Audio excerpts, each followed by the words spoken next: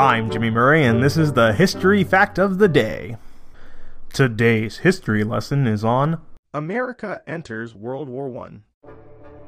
The American entry into World War I came in April 1917, after more than 2.5 years of efforts by President Woodrow Wilson to keep the United States out of the war.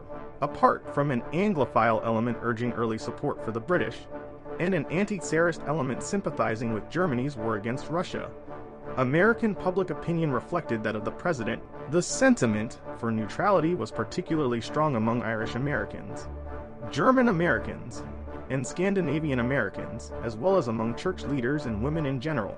On the other hand, even before World War I had broken out, American opinion had been overall more negative toward Germany than toward any other country in Europe.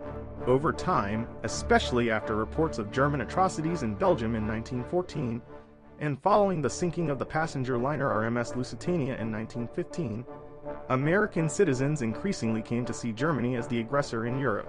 While the country was at peace, American banks made huge loans to the Entente powers, which were used mainly to buy munitions, raw materials, and food from across the Atlantic.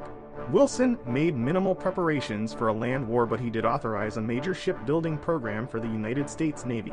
The president was narrowly re-elected in 1916 on an anti-war ticket.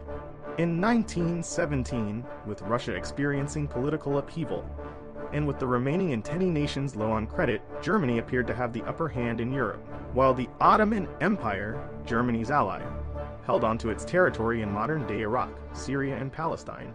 However, an Entente economic embargo and naval blockade was by now causing shortages of fuel and food in Germany, at which point Germany decided to resume unrestricted submarine warfare.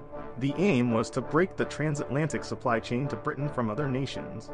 Although the German High Command realized that sinking American flagged ships would almost certainly bring the United States into the war. Germany also made a secret offer to help Mexico regain territories lost in the Mexican-American War in an encoded telegram known as the Zimmermann Telegram, which was intercepted by British intelligence. Publication of that communique outraged Americans just as German submarines started sinking American merchant ships in the North Atlantic. Wilson then asked Congress for a war to end all wars that would make the world safe for democracy, and Congress voted to declare war on Germany on April 6, 1917. U.S. troops began major combat operations on the Western Front under General John J. Pershing in the summer of 1918. I'm Jimmy Murray. Thanks for listening to History Facts on the Kid Friendly Network. Music is by Kevin MacLeod. Executive producer Chris Kremitzos.